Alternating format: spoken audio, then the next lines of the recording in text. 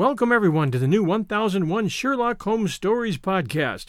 Here you'll find a collection of Sherlock Holmes adventures as well as the best of Sir Arthur Conan Doyle's stories. Some from our archives at 1001 Classic Short Stories and 1001 Stories for the Road, and some newly produced, all here for your entertainment. Welcome back everyone to 1001 Sherlock Holmes Stories.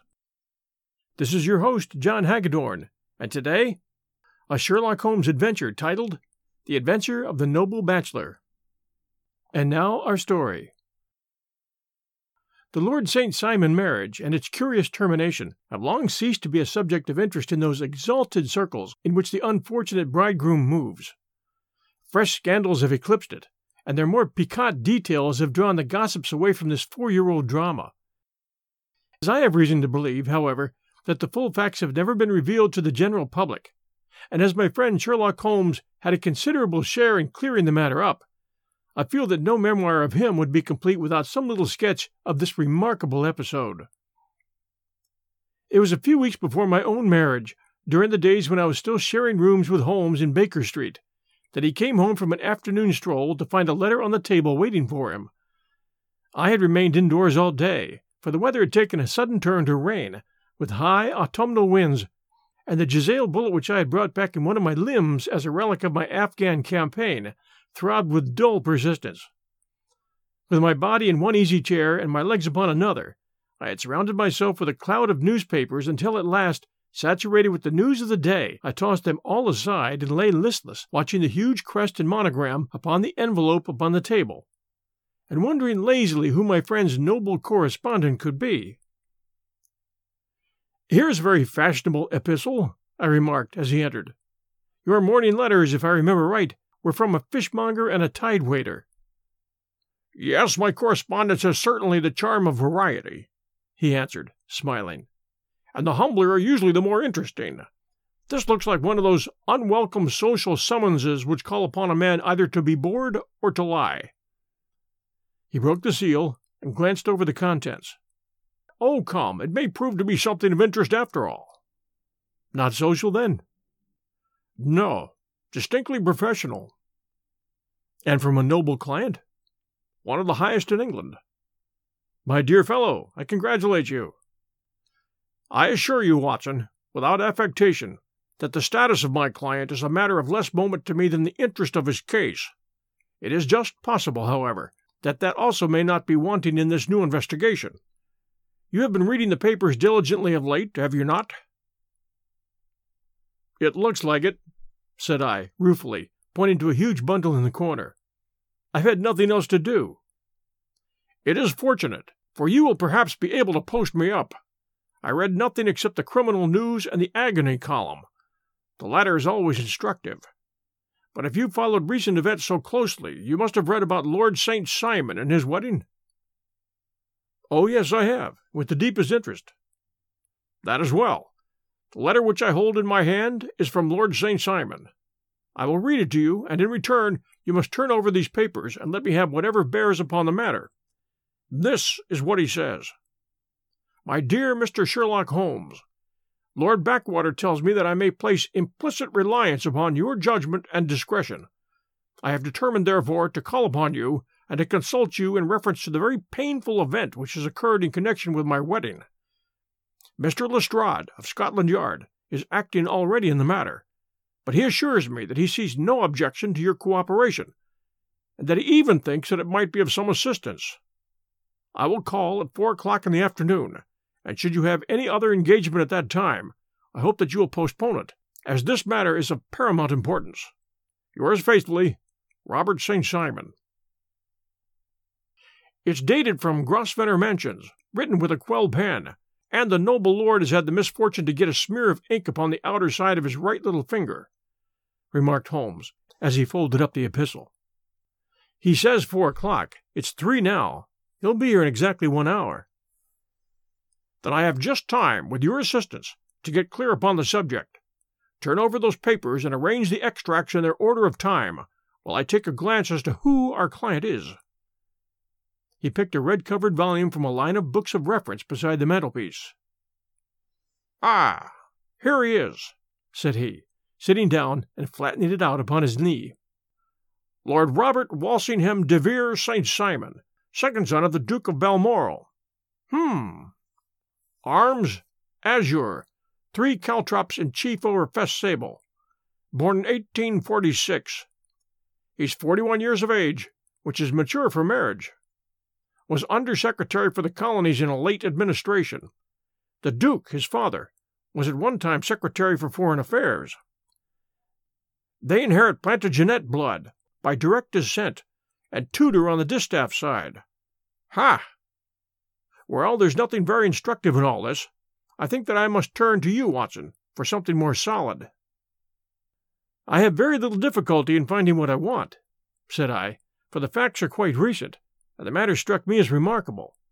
I feared to refer them to you, however, as I knew that you had an inquiry on hand and that you disliked the intrusion of other matters. Oh, you mean the little problem of the Grosvenor Square furniture van. That is quite cleared up now, though, indeed, it was obvious from the first. Pray give me the results of your newspaper selections. Here is the first notice which I can find. It's in the personal column of the Morning Post, and dates, as you see, some weeks back. A marriage has been arranged, it says, and will, if rumor is correct, very shortly take place between Lord Robert St. Simon, second son of the Duke of Balmoral, and Miss Hattie Doran, the only daughter of Aloysius Doran, Esquire, of San Francisco, California, USA. That is all. Terse and to the point, remarked Holmes, stretching his long, thin legs towards the fire. There was a paragraph amplifying this in one of the society papers of the same week. Let me look. Yes, here it is. There will soon be a call for protection in the marriage market, for the present free trade principle appears to tell heavily against our home product. One by one, the management of the noble houses of Great Britain is passing into the hands of our fair cousins from across the Atlantic. An important addition has been made during the last week to the list of prizes which have been borne away by these charming invaders. Lord St. Simon, who has shown himself for over 20 years proof against the little god's arrows, has now definitely announced his approaching marriage with Miss Hattie Doran, the fascinating daughter of a California millionaire. Miss Doran, whose graceful figure and striking face attracted much attention at the Westbury House festivities, is an only child, and it is currently reported that her dowry will run to considerably over the 6 figures, with expectancies for the future. As it is an open secret that the Duke of Balmoral has been compelled to sell his pictures within the past few years, and as Lord St. Simon has no property of his own save the small estate of Birchmoor, it is obvious that the Californian heiress is not the only gainer by an alliance which will enable her to make the easy and common transition from a Republican lady to a British peeress. Anything else? Asked Holmes, yawning. Oh, yes, plenty. Then there is another note in the Morning Post to say that the marriage would be an absolutely quiet one, that it would be at St. George's, Hanover Square, that only half a dozen intimate friends would be invited, and that the party would return to his furnished house at Lancaster Gate, which has been taken by Mr. Aloysius Doran. 2 days later, that is, on Wednesday last, there is a curt announcement that the wedding had taken place, and that the honeymoon would be passed at Lord Backwater's place, near Petersfield. These are all the notices which appeared before the disappearance of the bride. Before the what? Asked Holmes with a start. The vanishing of the lady. When did she vanish, then?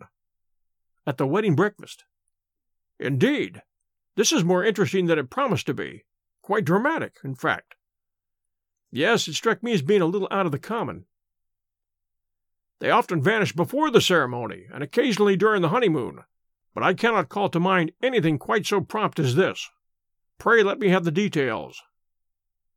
I will warn you that they're very incomplete. Perhaps we may make them less so. Such as they are set forth in a single article of a morning paper of yesterday, which I will read to you. It is headed, Singular Occurrence at a Fashionable Wedding. The family of Lord Robert St. Simon has been thrown into the greatest consternation by the strange and painful episodes which have taken place in connection with his wedding. The ceremony, as shortly announced in the papers of yesterday, occurred on the previous morning, but it is only now that it has been possible to confirm the strange rumors which have been so persistently floating about. In spite of the attempts of friends to hush the matter up, so much public attention has now been drawn to it that no good purpose can be served by affecting to disregard what is a common subject for conversation.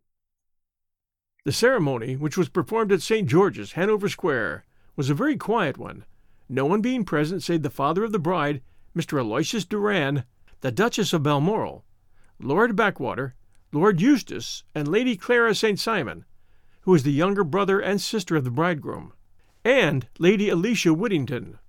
The whole party proceeded afterwards to the house of Mr. Aloysius Doran at Lancaster Gate, where breakfast had been prepared. It appears that some little trouble was caused by a woman, whose name has not been ascertained, who endeavored to force her way into the house after the bridal party, alleging that she had some claim upon Lord St. Simon. It was only after a painful and prolonged scene that she was ejected by the butler and the footman. The bride, who had fortunately entered the house before this unpleasant interruption, had sat down to breakfast with the rest, when she complained of a sudden indisposition and retired to her room. Her prolonged absence having caused some comment, her father followed her, but learned from her maid that she had only come up to her chamber for an instant, caught up an ulster and a bonnet, and hurried down to the passage. One of the footmen declared that he had seen a lady leave the house thus apparelled, but had refused to credit that it was his mistress, believing her to be with the company. Upon ascertaining that his daughter had disappeared, Mr. Aloysius Doran, in conjunction with the bridegroom, instantly put themselves in communication with the police, and very energetic inquiries are being made, which will probably result in a speedy clearing up of this very singular business. Up to a late hour last night, however, nothing had transpired as to the whereabouts of the missing lady. There are rumors of foul play in the matter, and it is said that the police have caused the arrest of the woman who had caused the original disturbance, in the belief that, from jealousy or some other motive, she may have been concerned in the strange disappearance of the bride. And is that all? Only one little item in another of the morning papers, but it is a suggestive one. And it is that Miss Flora Miller, the lady who had caused the disturbance, has actually been arrested. It appears that she was formerly a danseuse at the Allegro, and that she has known the bridegroom for some years. There are no further particulars, and the whole case is in your hands now, so far as it has been set forth in the public press. And an exceedingly interesting one it appears to be. I would not have missed it for the world. But there is a ring at the bell, Watson, and as the clock makes it a few minutes after 4, I have no doubt that this will prove to be our noble client. Do not dream of going, Watson, for I very much prefer having a witness, if only as a check to my own memory. Lord Robert St. Simon, announced our page boy, throwing open the door. A gentleman entered with a pleasant, cultured face, high-nosed and pale, with something perhaps of petulance about the mouth, and with the steady, well-opened eye of a man whose pleasant lot it had ever been to command and to be obeyed. His manner was brisk, and yet his general appearance gave an undue impression of age, for he had a slight forward stoop and a little bend of the knees as he walked. His hair, too, as he swept off his very curly-brimmed hat, was grizzled round the edges and thin upon the top. As to his dress, it was careful to the verge of foppishness, with high collar, black frock-coat, white waistcoat, yellow gloves, patent leather shoes, and light-colored gaiters. He advanced slowly into the room, turning his head from left to right, and swinging in his right hand the cord which held his golden eyeglasses. We'll return to our story right after these sponsor messages. Hi, everyone. The holiday season is upon us, and I'll be glued to the telly for BritBox on many a night. I've already shared with you the fact that I keep up with Father Brown and Poirot at BritBox. I also check out their new stuff, like the new series Archie, which tells the story of Archie Leach, otherwise known to millions of filmgoers as Cary Grant. This story comes from his daughter Jennifer Grant and ex-wife Diane Cannon. It's a series. The performance of Jason Isaacs, who plays Cary Grant, is top-notch. I highly recommend it. You can only find it on my favorite TV, BritBox. Sign up to BritBox today to stream Archie and other fan favorites today from any device. I have a special, limited-time offer for my U.S. and Canadian listeners. Get 50% off your first month when you sign up for a monthly plan, but only if you go to BritBox.com and use my promo code 1001stories at checkout. Don't wait. Get 50% off your first month. Just use promo code 1001stories at BritBox.com. Try it. You'll like it. Waiting on a tax return? Hopefully it ends up in your hands. Fraudulent tax returns due to identity theft increased by 30% in 2023. If you're in a bind this tax season, LifeLock can help. Our U.S.-based restoration specialists are experts dedicated to helping solve your identity theft issues. And all LifeLock plans are backed by the $1 Million Protection Package. So we'll reimburse you up to the limits of your plan if you lose money due to identity theft. Help protect your information this tax season with LifeLock. Save up to 25% your first year at LifeLock.com/aware. And now, back to our story. "Good day, Lord St. Simon," said Holmes, rising and bowing. "Pray take the basket chair. This is my friend and colleague, Dr. Watson. Draw up a little to the fire, and we'll talk this matter over." "A most painful matter to me, as you can most readily imagine, Mr. Holmes. I've been cut to the quick. I understand that you have already managed several delicate cases of this sort, sir, though I presume that they were hardly from the same class of society." "No, I am descending." "I beg pardon." "My last client of that sort was a king." "Oh, really? I had no idea. And which king?" "The king of Scandinavia." "What? Had he lost his wife?" "You can understand," said Holmes suavely, "that I extend to the affairs of my other clients the same secrecy which I promised to you in yours." "Oh, of course. Very right, very right. I'm sure I beg pardon. As to my own case, I'm ready to give you any information which might assist you in forming an opinion." "Thank you. I've already learned all that is in the public prints, nothing more. I presume that I may take it as correct, this article, for example, as to the disappearance of the bride?" Lord St. Simon glanced over it. "Yes, it's correct, as far as it goes. But it needs a great deal of supplementing before anyone can offer an opinion. I think that I may arrive at my facts most directly by questioning you." "Pray do so." "When did you first meet Miss Hattie Duran?" "In San Francisco, 1 year ago." "You were traveling in the States?"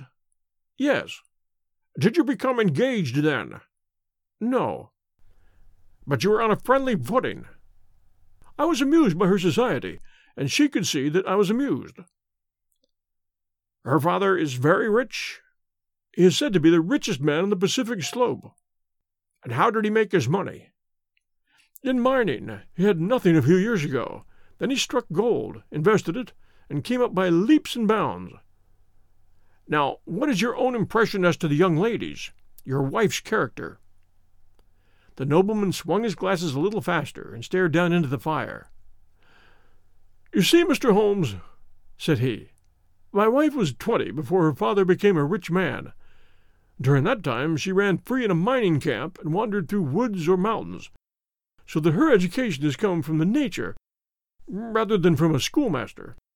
She's what we call in England a tomboy, with a strong nature, wild and free, unfettered by any sort of traditions. She is impetuous, volcanic, I was about to say. She is swift in making up her mind and fearless in carrying out her resolutions. On the other hand, I would not have given her the name which I have the honor to bear." He gave a little stately cough. "Had I not thought her to be at bottom a noble woman. I believe that she is capable of heroic self-sacrifice, and that anything dishonorable would be repugnant to her." "Have you her photograph?" "I brought this with me." He opened a locket and showed us the full face of a very lovely woman. It was not a photograph, but an ivory miniature, and the artist had brought out the full effect of the lustrous black hair, the large dark eyes, and the exquisite mouth. Holmes gazed long and earnestly at it. Then he closed the locket and handed it back to Lord St. Simon. "The young lady came to London then, and you renewed your acquaintance?" "Yes. Her father brought her over for this last London season. I met her several times, became engaged to her, and have now married her." "She brought, I understand, a considerable dowry?" "A fair dowry, no more than is usual in my family." "And this, of course, remains to you, since the marriage is a fait accompli?" "I really have made no inquiries on the subject." "Very naturally not. Did you see Miss Durand on the day before the wedding?" "Yes." "Was she in good spirits?" "Never better. She kept talking of what we should do in our future lives." "Indeed. That is very interesting. And on the morning of the wedding?" "She was as bright as possible, at least until after the ceremony." "And did you observe any change in her then?" "Well, to tell the truth, I saw then the first signs that I had ever seen that her temper was just a little sharp. The incident, however, was too trivial to relate, and can have no possible bearing upon the case." "Pray let us have it, for all that." "Oh, it's childish. She dropped her bouquet as we went towards the vestry. She was passing the front pew at the time, and it fell over into the pew. There was a moment's delay, but the gentleman in the pew handed it up to her again, and it did not appear to be the worse for the fall. Yet when I spoke to her of the matter, she answered me abruptly, and in the carriage on our way home she seemed absurdly agitated over this trifling cause." "Indeed. You say that there was a gentleman in the pew. Some of the general public were present then?" "Oh, yes. It's impossible to exclude them when the church is open." "This gentleman was not one of your wife's friends?" "No, no. I call him a gentleman by courtesy, but he was quite a common-looking person. I hardly noticed his appearance. But really, I think that we're wandering rather far from the point." "Lady St. Simon, then, returned from the wedding in a less cheerful frame of mind than she had gone to it. What did she do on re-entering her father's house?" "I saw her in conversation with her maid." "And who was her maid?" "Alice is her name. She is an American, and came from California with her." "A confidential servant?" Yes, a little too much so. It seemed to me that her mistress allowed her to take great liberties. Still, of course, in America they look upon those things in a different way." "How long did she speak to this Alice?" "Oh, a few minutes. I had something else to think of." "You did not overhear what they said?" "Lady St. Simon said something about jumping a claim. She was accustomed to use slang of that kind. I had no idea what she meant by that." "American slang is very expressive sometimes. And what did your wife do when she finished speaking to her maid?" "She walked into the breakfast room." "On your arm?" "No, alone. She was very independent in little matters like that. Then, after we'd sat down for 10 minutes or so, she rose hurriedly, muttered some words of apology, and left the room, and she never came back." "But this maid, Alice, as I understand, deposes that she went to her room, covered her bride's dress with a long ulster, put on a bonnet, and went out." "Quite so. And she was afterwards seen walking into Hyde Park in company with Flora Miller, a woman who is now in custody, and who had already made a disturbance at Mr. Durand's house that morning." "Ah, yes. I should like a few particulars as to this young lady, and your relations to her."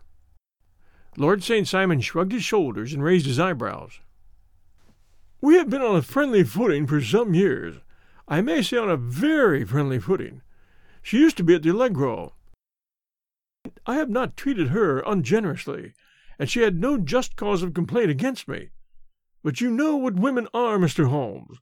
Flora was a dear little thing, but exceedingly hot-headed and devotedly attached to me. She wrote me dreadful letters when she heard that I was about to be married, and to tell the truth, the reason why I had the marriage celebrated so quietly was that I feared lest there might be a scandal in the church.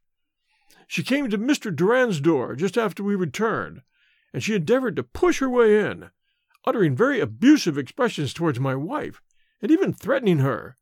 But I had foreseen the possibility of something of the sort, and I had 2 police fellows there in private clothes, who soon pushed her out again. She was quiet when she saw that there was no good in making a row." "Did your wife hear all this?" "No, thank goodness, she did not." "And she was seen walking with this very woman afterwards?" "Yes, that's what Mr. Lestrade of Scotland Yard looks upon as so serious. It is thought that Flora decoyed my wife out and laid some terrible trap for her." "Well, it is a possible supposition." "You think so, too?" "I did not say a probable one. But you do not yourself look upon this as likely?" "I do not think Flora would hurt a fly." "Still, jealousy is a strange transformer of characters. Pray, what is your own theory as to what took place?" "Well, really, I came to seek a theory, not to propound one. I've given you all the facts. Since you ask me, however, I may say that it has occurred to me as possible that the excitement of this affair, the consciousness that she'd made so immense a social stride, had the effect of causing some little nervous disturbance in my wife." "In short, that she had become suddenly deranged?" "Well, really, when I consider that she's turned her back, I will not say upon me, but upon so much that may have aspired to without success, I can hardly explain it in any other fashion." "Well, certainly that is also a conceivable hypothesis," said Holmes, smiling.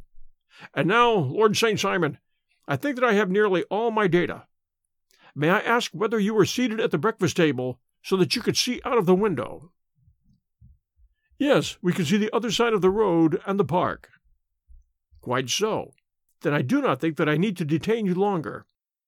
I shall communicate with you." "Should you be fortunate enough to solve this problem," said our client, rising, "I have solved it." "Eh? What was that?" "I say that I've solved it." "Where, then, is my wife?" "That is a detail which I shall speedily supply." Lord St. Simon shook his head. "I'm afraid that it'll take wiser heads than yours or mine," he remarked, and bowing in a stately, old-fashioned manner, he departed. "It's very good of Lord St. Simon to honor my head by putting it on a level with his own," said Sherlock Holmes, laughing. "I think that I shall have a whiskey and a soda and a cigar after all this cross-questioning. I had formed my conclusions as to the case before our client came into the room."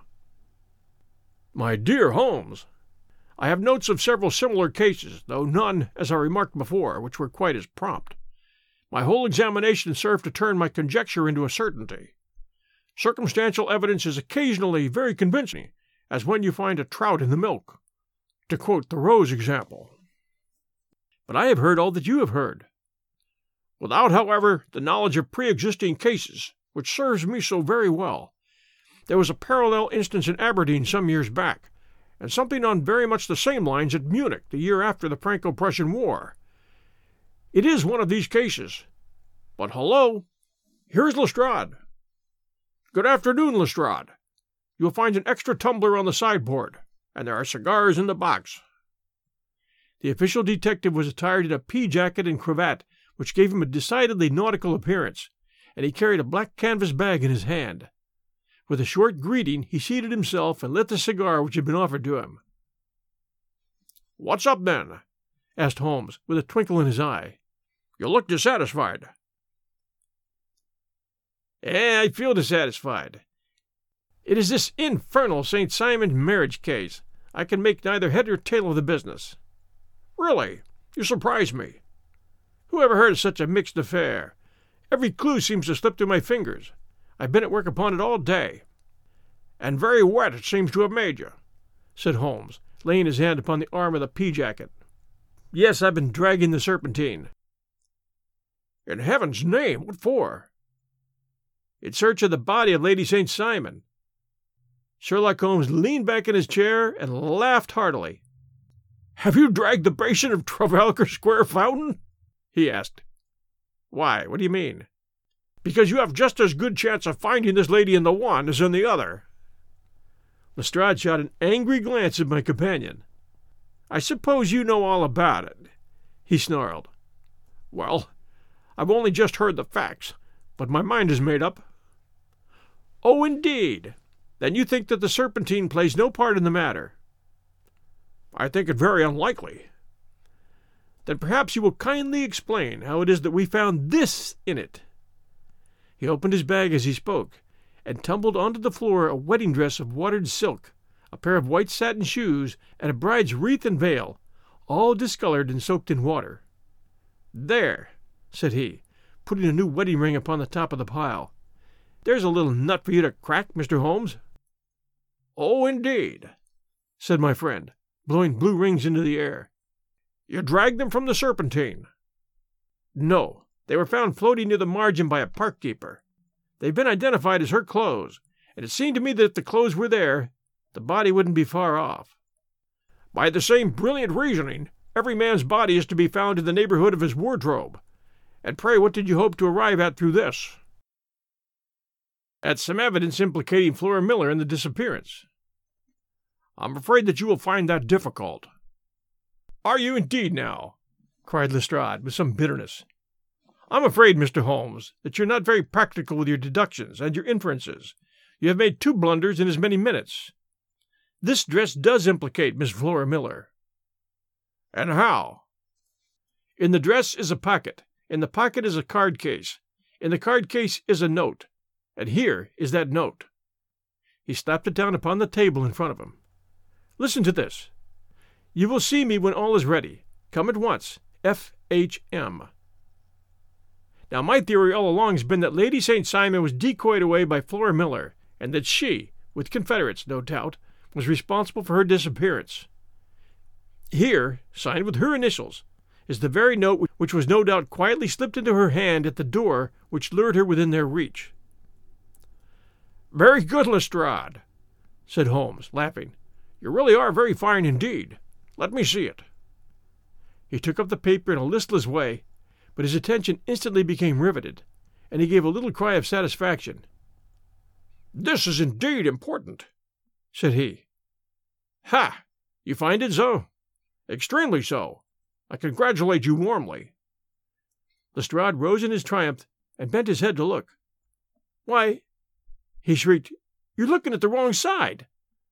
"On the contrary, this is the right side." "The right side? You're mad. Here is the note written in pencil, over here." "And over here is what appears to be a fragment of a hotel bill, which interests me deeply." "There's nothing in it. I looked at it before," said Lestrade. "October 4th, rooms, 8 shillings, breakfast, 2 shillings, cocktail, 1 shilling, lunch, 2 shillings, glass of sherry. I see nothing in that." "Very likely not. It is most important, all the same. As to the note, it is important also, or at least the initials are. So I congratulate you again." "I've wasted time enough," said Lestrade, rising. "I believe in hard work and not in sitting by the fire spinning fine theories. Good day, Mr. Holmes, and we shall see which gets to the bottom of the matter first." He gathered up the garments, thrust them into the bag, and made for the door. "Just one hint to you, Lestrade, before you leave," drawled Holmes, before his rival vanished. "I will tell you the true solution of the matter. Lady St. Simon is a myth. There is not, and there never has been, any such person." Lestrade looked sadly at my companion. Then he turned to me, tapped his forehead 3 times, shook his head solemnly, and hurried away. He had hardly shut the door behind him when Holmes rose to put on his overcoat. "There is something in what the fellow says about outdoor work," he remarked. "So I think, Watson, that I must leave you to your papers for a little while." It was after 5 o'clock when Sherlock Holmes left me, but I had no time to be lonely, for within an hour there arrived a confectioner's man with a very large flat box. This he unpacked with the help of a youth whom he had brought with him, and presently, to my very great astonishment, a quite Epicurean little cold supper began to be laid out upon our humble lodging-house mahogany. There were a couple of brace of cold woodcock, a pheasant, a pâté de foie gras pie with a group of ancient and cobwebby bottles. Having laid out all these luxuries, my 2 visitors vanished away like the genii of the Arabian Nights, with no explanation save that the things had been paid for and were ordered for this address. Just before 9 o'clock, Sherlock Holmes stepped briskly into the room. His features were gravely set, but there was a light in his eye which made me think that he had not been disappointed in his conclusions. "They have laid the supper, then," he said, rubbing his hands. "You seem to expect company." "They have laid for 5. "Yes, I fancy we may have some company dropping in," said he. "I am surprised that Lord St. Simon has not already arrived. Ha! Wait a minute. I fancy I hear his step now upon the stairs." It was indeed our visitor of the afternoon who came bustling in, dangling his glasses more vigorously than ever, and with a very perturbed expression upon his aristocratic features. "My messenger reached you, then?" asked Holmes. "Yes, and I confess that the contents startled me beyond measure. Have you good authority for what you say?" "The best possible." Lord St. Simon sank into a chair and passed his hand over his forehead. "What will the Duke say," he murmured, "when he hears that one of the family has been subjected to such humiliation?" "It is the purest accident. I cannot allow that there is any humiliation." "Ah, you look on these things from another standpoint, Holmes." "I fail to see that anyone is to blame. I can hardly see how the lady could have acted otherwise, though her abrupt method of doing it was undoubtedly to be regretted. Having no mother, she had no one to advise her at such a crisis." "It was a slight, sir, a public slight," said Lord St. Simon, tapping his fingers upon the table. "You must make allowance for this poor girl, placed in so unprecedented a position." "I will make no allowance. I'm very angry indeed, and I've been shamefully used." "I think I heard a ring," said Holmes. "Yes, there are steps on the landing. If I cannot persuade you to take a lenient view of the matter, Lord St. Simon, I've brought an advocate here who may be more successful." He opened the door and ushered in a lady and a gentleman. "Lord St. Simon," said he, "allow me to introduce you to Mr. and Mrs. Francis Hay Moulton. The lady, I think, you have already met." At the sight of these newcomers, our client had sprang from his seat and stood very erect, with his eyes cast down and his hands thrust into the breast of his frock coat, a picture of offended dignity.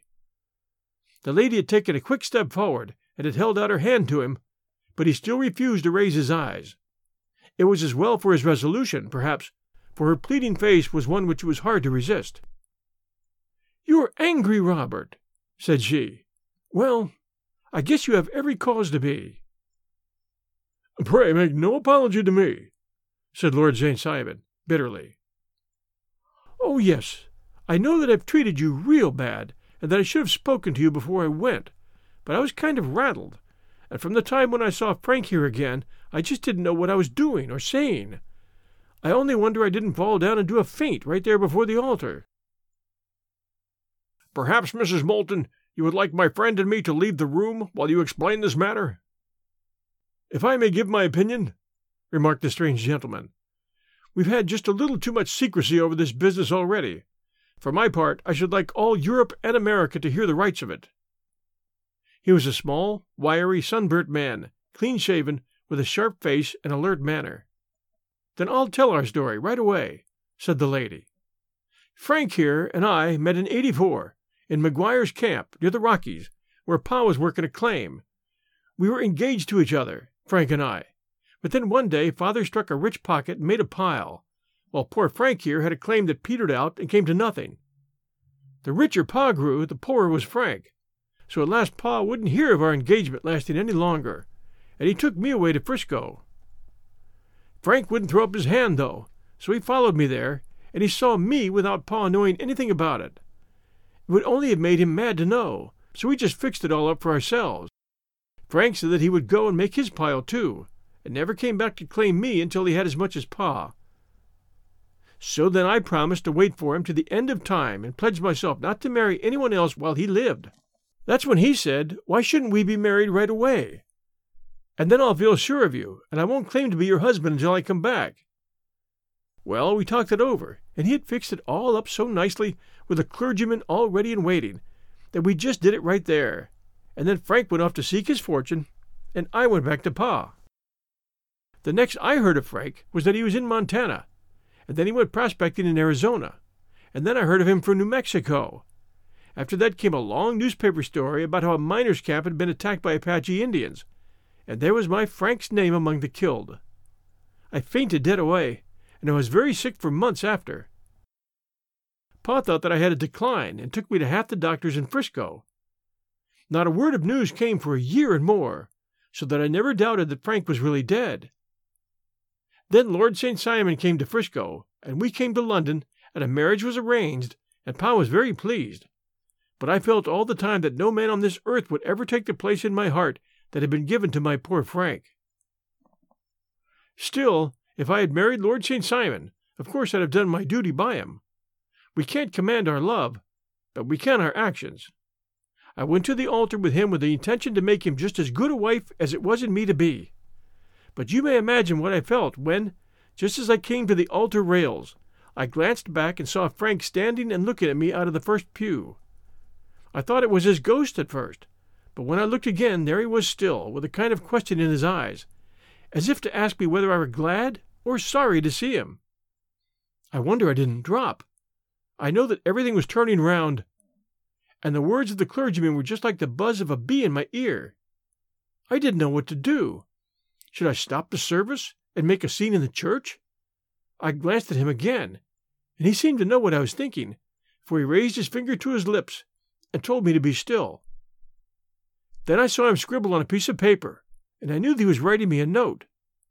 As I passed his pew on the way out, I dropped my bouquet over to him, and he slipped the note into my hand when he returned me the flowers. It was only a line asking me to join him when he made the sign to me to do so. Of course, I never doubted for a moment that my first duty was now to him, and I determined to do just whatever he might direct. When I got back, I told my maid, who had known him in California and had always been his friend. I ordered her to say nothing, but to get a few doings packed and my ulster ready. I know I ought to have spoken to Lord St. Simon, but it was dreadful hard before his mother and all those great people. I just made up my mind to run away and explain afterwards. I hadn't been at the table 10 minutes before I saw Frank out of the window at the other side of the road. He beckoned to me and then began walking into the park. I slipped out, put on my things, and followed him. Some woman came talking something or other about Lord St. Simon to me. It seemed to me from the little I heard as if he had a little secret of his own before marriage also. But I managed to get away from her and soon overtook Frank. We got into a cab together, and away we drove to some lodgings he had taken in Gordon Square, and that was my true wedding after all those years of waiting. Frank had been a prisoner among the Apaches, had escaped, come on to Frisco, found that I'd given him up for dead and had gone to England, followed me there, and had come upon me at last on the very morning of my second wedding. I saw it in the paper, explained the American. It gave the name of the church, but not where the lady lived. Then we had a talk as to what we should do, and Frank was all for openness, but I was so ashamed of it that I felt as if I should like to vanish away and never see any of them again, just sending a line to Pa, perhaps, to show him that I was alive. It was awful to me to think that all those lords and ladies sitting round the breakfast table and waiting for me to come back. So Frank took my wedding clothes and things and made a bundle of them, so that I should not be traced, and dropped them away somewhere where no one could find them. It is likely that we should have gone on to Paris tomorrow, only that this good gentleman, Mr. Holmes, came round to us this evening, though how he found us is more than I can think, and he showed us very clearly and kindly that I was wrong, and that Frank was right, and that we should be putting ourselves in the wrong if we were so secret. Then he offered to give us a chance of talking to Lord St. Simon alone, and so we came right away round to his rooms at once. Now, Robert, you've heard it all, and I'm very sorry if I've given you pain, and I hope that you do not think very meanly of me. Lord St. Simon had by no means relaxed his rigid attitude, but had listened with a frowning brow and a compressed lip to this long narrative. "Excuse me," he said, "but it is not my custom to discuss my most intimate personal affairs in this public manner." "Then you won't forgive me?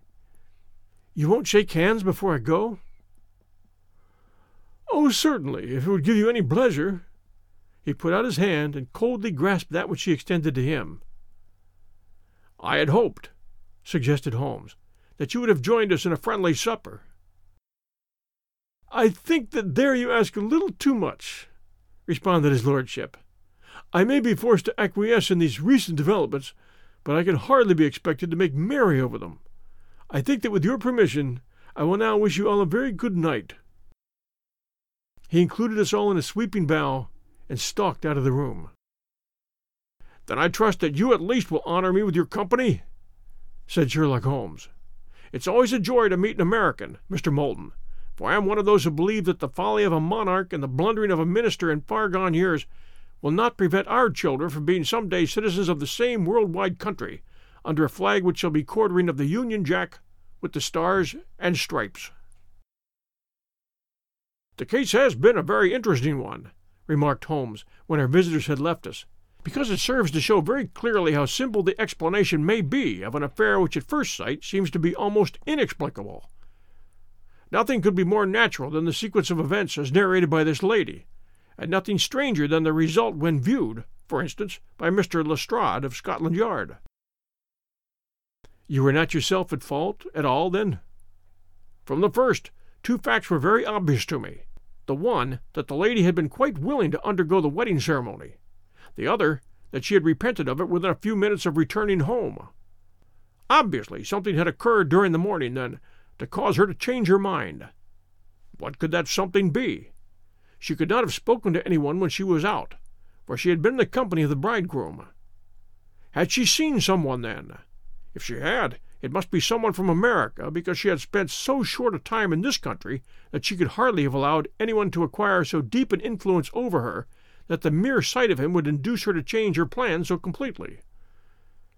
You see, we've already arrived, by a process of exclusion, at the idea that she might have seen an American. Then who could this American be, and why should he possess so much influence over her? It might be a lover. It might be a husband. Her young womanhood had, I knew, been spent in rough scenes and under strange conditions. So far I had got before I ever heard Lord St. Simon's narrative. When he told us of a man in a pew, of the change of the bride's manner, of so transparent a device for obtaining a note as the dropping of a bouquet, of her resort to her confidential maid, and of her very significant allusion to claim-jumping, which in miners' parlance means taking possession of that which another person has prior claim to, the whole situation becomes absolutely clear. She had gone off with a man, and the man was either a lover or was a previous husband, the chances being in favor of the latter." "And how in the world did you find them?" "It might have been difficult, but friend Lestrade held information in his hands, the value of which he did not himself know. The initials were, of course, of the highest importance, but more valuable still was it to know that within a week he had settled his bill at one of the most select London hotels." "How did you deduce the select?" "By the select prices. 8 shillings for a bed and 8 pence for a glass of sherry pointed to one of the most expensive hotels. There are not many in London which charge at that rate. In the second one, which I visited in Northumberland Avenue, I learned by an inspection of the book that Francis H. Moulton, an American gentleman, had left only the day before, and on looking over the entries against him, I came upon the very items which I had seen in the duplicate bill. His letters were to be forwarded to 226 Gordon Square, so thither I travelled, and being fortunate enough to find the loving couple at home, I ventured to give them some paternal advice, and to point out to them that it would be better in every way that they should make their position a little clearer to both the general public and to Lord St. Simon in particular. I invited them to meet him here, and as you see, I made him keep the appointment." "But with no very good result," I remarked. "His conduct was certainly not very gracious." "Ah, Watson," said Holmes, smiling, "perhaps you would not be very gracious either, if after all the trouble of wooing and wedding, you found yourself deprived in an instant of wife and of fortune.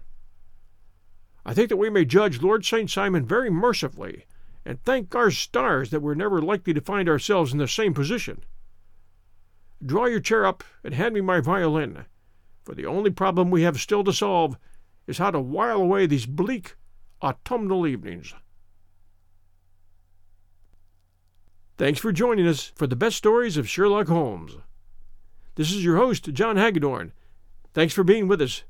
We'll be bringing another episode next Sunday night at 8 p.m. Eastern Time. Until then, everyone, stay safe, and we'll be back soon.